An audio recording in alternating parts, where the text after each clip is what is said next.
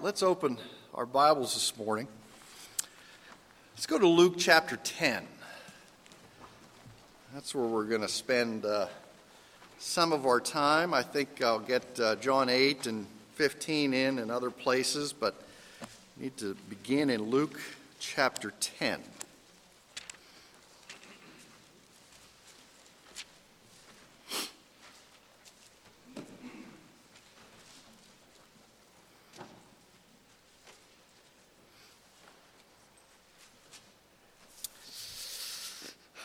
So let's pray. Heavenly Father, open our eyes, we ask, by the power of your Holy Spirit. Open our hearts. Make us receptive to your word so that it comes in, it fills us, and it stays. And we see how we are to trust and obey you. We ask this in Christ's name. Amen. Now we're going to look at Luke in just a moment. The year was 1887, and it was an evangelistic meeting that was led by D.L. Moody. And after the meeting, they had a time of testimony, and a young man came forward, and the young man began to talk about what has happened in his life. And it was clear that he really didn't know much about the Bible, and he knew nothing about Christian doctrine. And he admitted pretty much as much. But at the end of his testimony, he said these things. I'm not quite sure what all this means, but I'm going to trust and I'm going to obey. Well, there was a man in the congregation that night, Daniel Towner, who wrote that down. And he took it back to his friend, John Sammis, and he said, this is what the guy said. And John Sammis ran with it, and Towner wrote the music to it. And it says, then in fellowship sweet we will sit at his feet, or will walk by his side in the way. What he says we will do, where he sends we will go. Never fear. Only trust and obey. Trust and obey, for there's no other way to be happy in Jesus but to trust and obey. Simple obedience. I say it's simple. What he says, we'll do. Where he sends, we'll go. I make it sound so easy, right? This is still so easy to do. This is what he says, just go and do it. And there are things that are clearly defined in Scripture that we are supposed to do. And there's no obfuscation. There's no equivocation. There should be no questions, no hesitation in us. This is what Scripture says. Go and do it. Luke chapter 10, verse 27. What is the first and greatest commandment?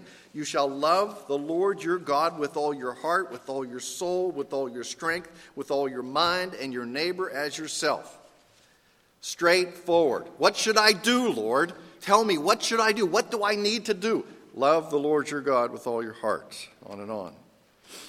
And we as an entire society, I think, are pretty uncomfortable with this type of plainness and simplicity and directness. I mean, it leaves no room for private interpretation, does it? It leaves no room for Randy to wiggle in. This is what the Lord says you are to do. It leaves no opportunity for me to come and knock off some of those edges that really bother me and that I don't like to live that way. But the Lord doesn't say, Randy, you can love the Lord your God in however you want. Or you can follow the greatest commandment, whatever you think it is. There's no room for that. It leaves no room for me to define what obedience is. I have to love the Lord with all that I am, with all my heart, my mind, my soul. What does that mean? How do we define heart, mind, soul, spirit, being? How do we define that? It's everything. All my actions, all my thoughts, all my words, everything is supposed to demonstrate my love for the Lord. This is what God says to do. Now go and do it. I hate those types of scriptures. Okay? I just hate them because they are measurable. They are quantifiable. Has Randy loved the Lord God with all his heart and mind and soul and spirit today? Well, what did I say? What did I think? What did I do? I'm faced with the simple facts. Either I have lived like Christ or I have not lived like Christ. It's not something that becomes so individualized. I mean, we like the Christian faith because I can live it. Jesus Christ is my what? Personal Lord and Savior. Okay, he's mine, and that relationship is mine, but yet there are these things I have to demonstrate in public. If he is mine and has changed my heart, I have to live a different way. I have to trust. I have to obey. It's hard enough to get my dog to obey, let alone my own self to obey. Gee. I mean, it's clear. It's out there for everybody to see. Randy did, or Randy did not obey. And see, you cannot follow Jesus and reject what he says as the final source of authority. You cannot say, I love God, but I don't like what Jesus says, so I'm not going to follow what he says. I'm just going to love God my own way. No, Jesus says this is what you have to do. Remember the quote here out of verse 27, is in response to the question of verse 25. Teacher, what shall I do to inherit eternal life? What shall I do to inherit eternal life? And Jesus says, what's the Scripture say? He goes to the Word of God and says, what has Scripture taught you? What is the authority? It is Scripture. What does it say? And he gives him the answer in verse 28. You have answered correctly. I want to stop. I don't want to go any further. I got the right answer. Isn't that enough? He says, you have answered correctly. And what's Jesus say in the rest of 28? Do this. Oh, man. I was so good with the right answer. And now he wants me to do it. I mean, isn't it enough to know the right answer? Isn't it enough to have that answer? I have to love the Lord my God with all my heart, with all my soul, with all my spirit, with all my mind, and love my neighbor as myself. It overflow with that. And then Jesus ruins it by saying, now go and do it. I don't like that part. I mean, I'm doing good with the right answer. Why do I have to demonstrate it? Why do I have to demonstrate it? Let's go over to Matthew 28. Go back to Matthew 28.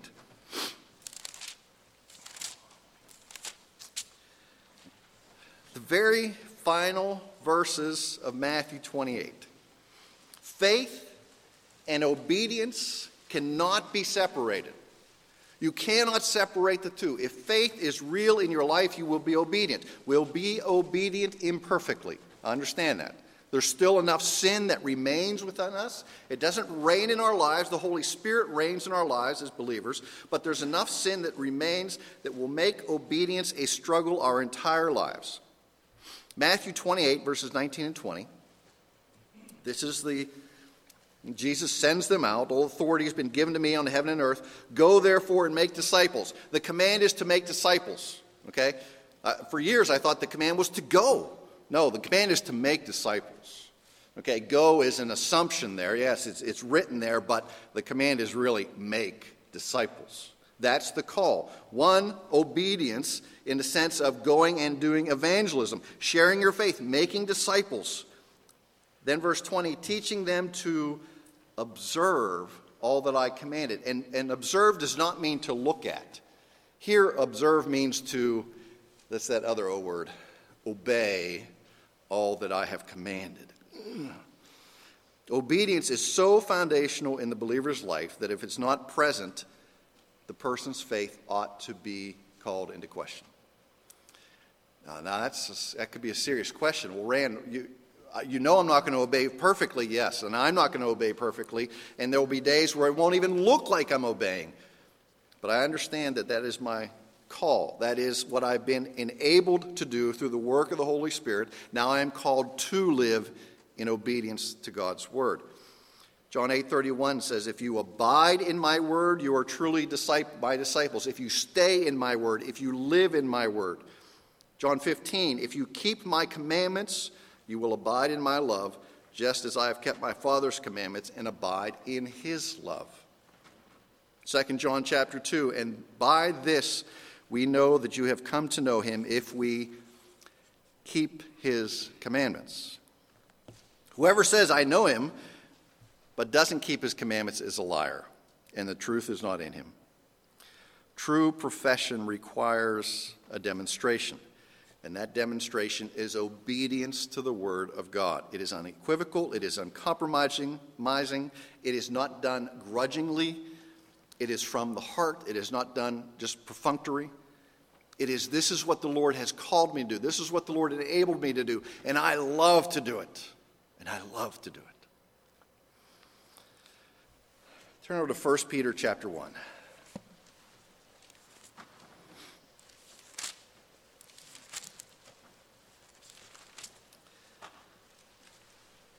There was a little girl who was invited to her friend's house for dinner. And while she's there, the mother comes out and she says to her daughter's little friend, she says, well, this is what we're having for dinner. And she gets to the vegetable and says, and we're having cauliflower. Do you like cauliflower? And she says, oh, I love cauliflower. Like that. Well, they sit down to dinner, and the food is passed around, and the little girl gets the cauliflower, and she just passes it right away. And the mother said, hon, I thought you said you love cauliflower. And she says, oh, I do, just not enough to eat it. Not to eat it. I love God's word, just not enough to obey it. Okay, I love it, but I don't want to obey it. I love cauliflower, I'm not going to eat it. 1 Peter 1:22.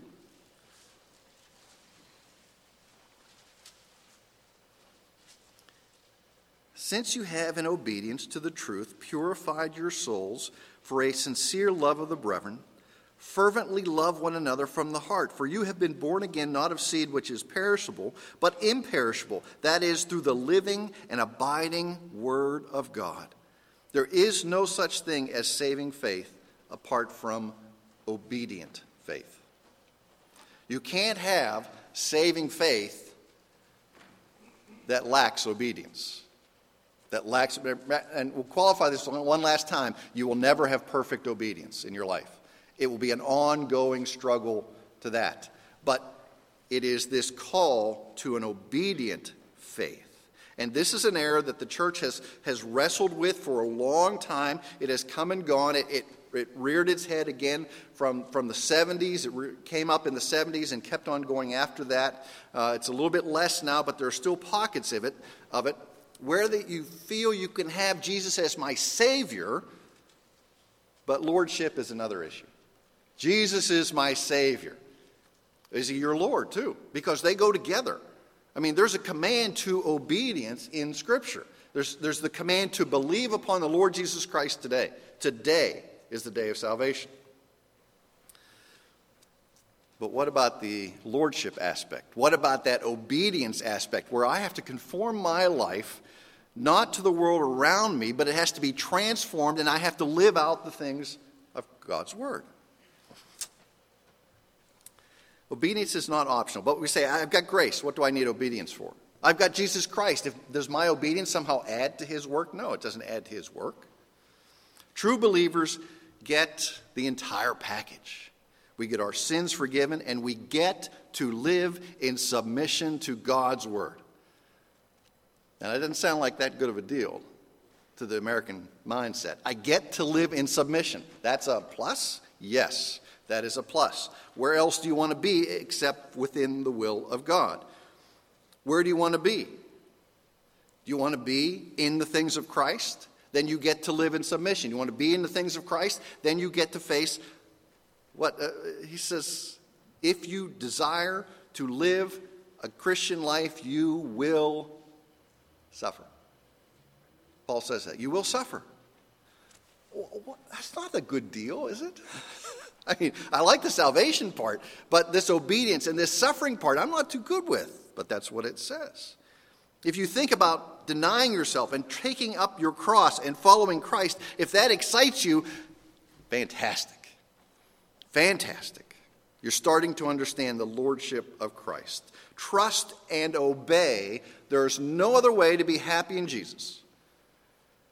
But I want to be happy in Jesus with a little bit of my own way. Oh, that's not what it says. I mean, that's the hymn says you have to trust and obey. But there's only one way to be happy in Jesus, but to trust and obey. See, there's no distinction in the Bible. Christians are those who have purified their souls through obedience. We're saved by the grace of Christ. Turn back to the first verses of 1 Peter. We're saved by the work of Christ. Our obedience does not add one iota to that fact, but it is a demonstration of that fact. Verses 1 and 2, Peter, an apostle of Jesus Christ, to those who reside as aliens scattered throughout Pontus, Galatia, Cappadocia, Asia, and Bithynia, who are chosen according to the foreknowledge of God the Father by the sanctifying work of the Spirit, that you may obey Jesus Christ and be sprinkled with his blood. You have been saved for what purpose? According to the foreknowledge of God. If we look at that foreknowledge and we trace that throughout Scripture, we go back, look at the first chapter of Ephesians. You were chosen in God before the foundations of the world were laid. Before the foundations of the world. Why? So that you may obey Jesus Christ. The word obedience really stands alone there. In the original language, it stands out. The whole second verse is focused around that word, obedience. Let's look at chapter 2, verse 8.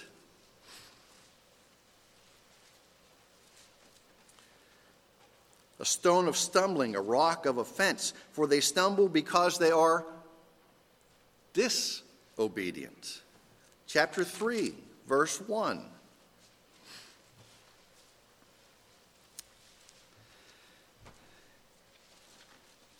In the same way, you wives, be submissive to your own husbands, so that if any of them are disobedient to the word, they may be won without a word, but by the behavior of their wives. Chapter 4, verse 17.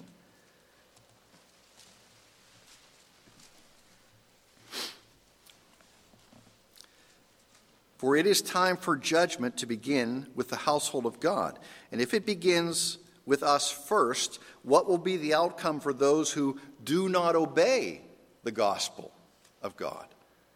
We're the ones who are trying to obey the gospel, who are trying to conform our lives to the image of Christ. What happens to those who don't give a rip, who don't have any desire to be obedient? Judgment falls upon them. Romans chapter 1, Paul describes the goal of his own mission, to bring about the obedience of faith in the Gentiles. In chapter 10, he states that not all heed the word, not all obey the word of the gospel. And then he goes to Isaiah 53 and says, Lord, who has believed our report? Who has obeyed your word? In Romans 16, he says that the preaching of the gospel leads to the obedience of faith. Not just faith, but the obedience of faith. In 2 Thessalonians, Paul says that when Jesus Christ returns, he will deal out retribution to those who do not know God, to those who do not obey the gospel of our Lord Jesus Christ. The gospel is always preached as a command to repent and believe, and commands require obedience by those who are genuinely saved. But this is not a one-time act. The obedience doesn't refer to just professing faith and believing. It refers to an entire lifetime. More than 20 years ago, Eugene Peterson wrote a classic devotional, A Long Obedience in the Same Direction. Anybody read that? A Long Obedience in the Same Direction? It's great. It's hard. I gave my copy away years ago. I don't know who has it. Hopefully it's been passed on and on. A Long Obedience in the Same Direction. It is a devotional taken from Psalms 120 to 134, the Psalms of Ascent. The Christian is on the way to the city of God, and there is much to do along the way, and it will take a lifetime of obedience, a lifetime of learning, and a lifetime of practice before we get there. And it's not the learning and obedience and practice that gets us there. Our obedience, learning, and practice are evidences of his grace, which gets us there. Now, why did I not immediately, upon becoming a believer, receive everything that I ever needed? Why wasn't I immediately cleansed? Why wasn't that I find, why isn't it that when I profess faith in Jesus Christ and received him as my Lord and Savior, why doesn't obedience come easily for me now? If my heart's been changed, it ought to be a breeze, right? The Spirit places an understanding in us to help us grow in grace. Again, 1 Peter chapter 1. You were saved, chosen according to the foreknowledge of God the Father by the sanctifying work of the Spirit. That's an ongoing work of the Spirit. It happens from the moment of justification. You are changed in an instant, and now the sanctifying work of the Spirit goes on in your life that you may obey Jesus Christ. Some commands to obey are easy. Some are hard. Some come and we look at them and go, well, of course that's what the Lord wants. That's easy to do. And others we think, how in the world could that happen? Remember, the angel comes to Mary and says, hey, Mary, teenager, Virgin Mary, you're going to have a child. The Spirit's going to come upon you. What does she say? May it be done to me as the Lord wills. That's obedience. She did ask the question, how? And the answer was, the Holy Spirit will descend upon you. Then she said, may it be unto me. Obedience. Maybe you've had something like that, not to the same extent, understand, but maybe the Lord has come upon you in some way and said, this is what I want you to do, and you went, you're kidding me. Or maybe you went, may it be done unto me as you want, Lord. May I go where you send me. May I do what you call me to do. Let's look at Romans chapter 6.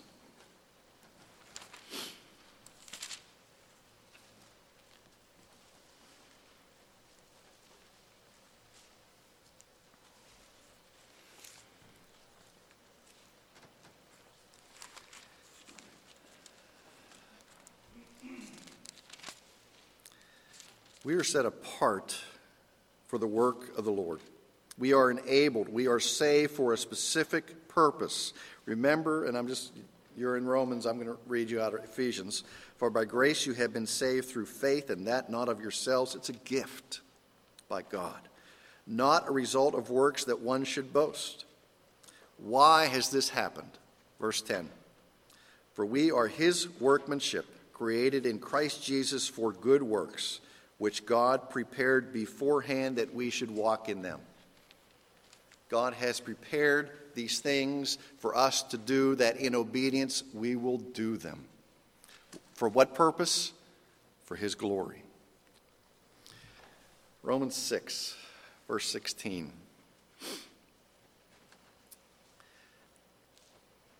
Do you not know that when you present yourselves to someone as slaves for obedience, you are slaves of the one whom you obey, either of sin resulting in death or of obedience resulting in righteousness?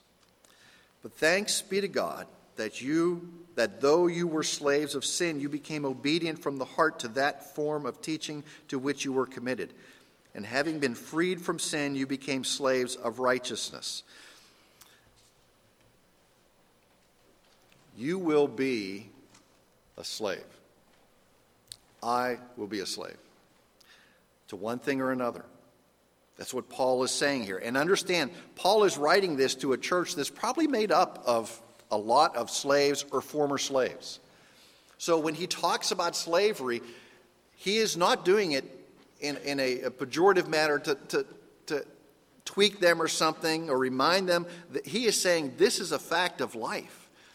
You are a slave to something in your life. You will either be a slave to sin, which leads to death, or you will be a slave to Christ, which leads to righteousness. Sin resulting in death, obedience resulting in righteousness. You're a slave to one or the other. And you think, no, I've got freedom in Christ. No, you're a slave to Christ. And understand there were three types of slaves in the New Testament times. They're the kind that were conquered. So we went and beat up your nation and brought a whole bunch of you back and made you slaves. So that's one form of slavery. Another form of slavery was, I can't pay my debt. So in order to work off my debt, I'm going to be a slave. Then there was another kind usually that stemmed out of those two, or sometimes simply out of devotion, where somebody would say, I'm going to willingly put myself into your service. And as a mark of that, they would put your earlobe on the doorpost, and they would take an awl, and they would put that awl on your ear and give it a knock and pierce your ear.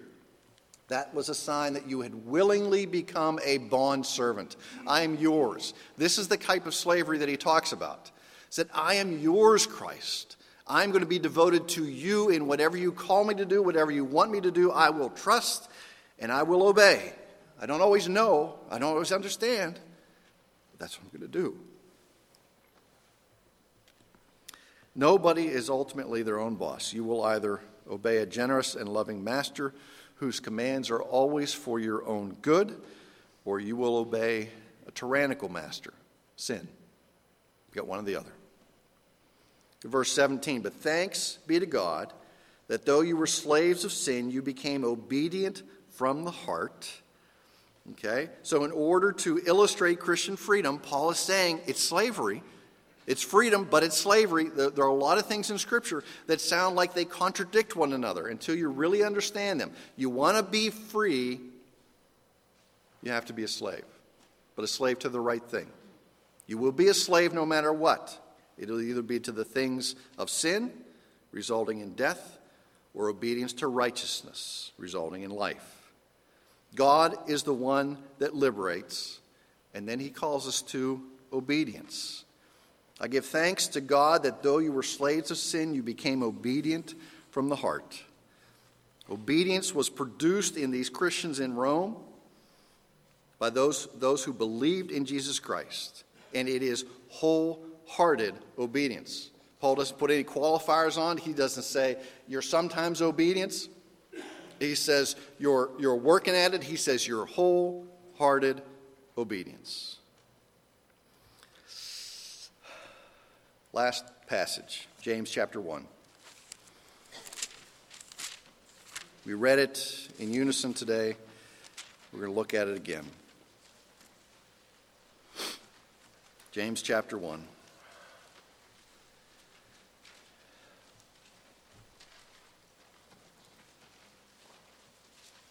It's not enough to hear the word. It's not enough to read the word. You have to do the word. What must I do to inherit the kingdom of God? Love the Lord your God with all your heart, your mind, and soul. Love your neighbor as yourself. I got the right answer. And then Jesus spoils it by saying, do it.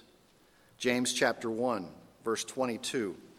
Prove yourselves doers of the word and not merely hearers who delude themselves. If anyone is a hearer of the word and not a doer, he is like a man who looks at his natural face in the mirror. For once he has looked at it himself and gone away, he has immediately forgotten what kind of person he was. This would be like, I get up in the morning and I decide I need a new look.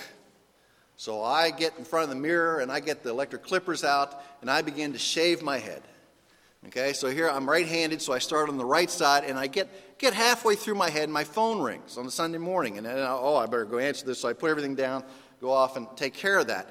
And then I forget what is going on. I forget that half my head is shaved. And I show up here on Sunday morning, and I've got just, the kind of down to the nub here, and you're kind of laughing at me, and I don't understand it because I have forgotten what I look like. This is the Christian who looks at the word and then walks away and forgets it. He has deluded himself. He thinks he is mature. I think I look good because my new shaved head look, but in reality, I only got half my head shaved. And here I am, the deluded Christian. I think I look good. I think I'm obeying, but I have forgotten what the word says. I am creating it myself. How does God want me to live? I read it, but I forgot it, so I'm going to make it up as I go along. This is how God wants me to live. No, this is how God wants me to live. For once he looked at himself and gone away, he has immediately forgotten what kind of person he was. But one who looks intently at the perfect law, the law of liberty. Strange words, law of liberty. It's the perfect law, and it gives us liberty and abides by it. Not having become a forgetful hearer, but an effectual doer. This man shall be blessed in what he does. In what he does. So what does it mean to trust and obey? What does it mean to abide in Christ as your Lord? J.C. Ryle wrote this. He said, "Abide in me, cling to me, stick fast to me, live the life of close and intimate communion with me, get nearer and nearer to me, roll every burden on me, cast your whole weight upon me, never let go your hold on me, not even for a moment." I want to trust, I'm going to obey. And that's going to be good enough. Let's pray.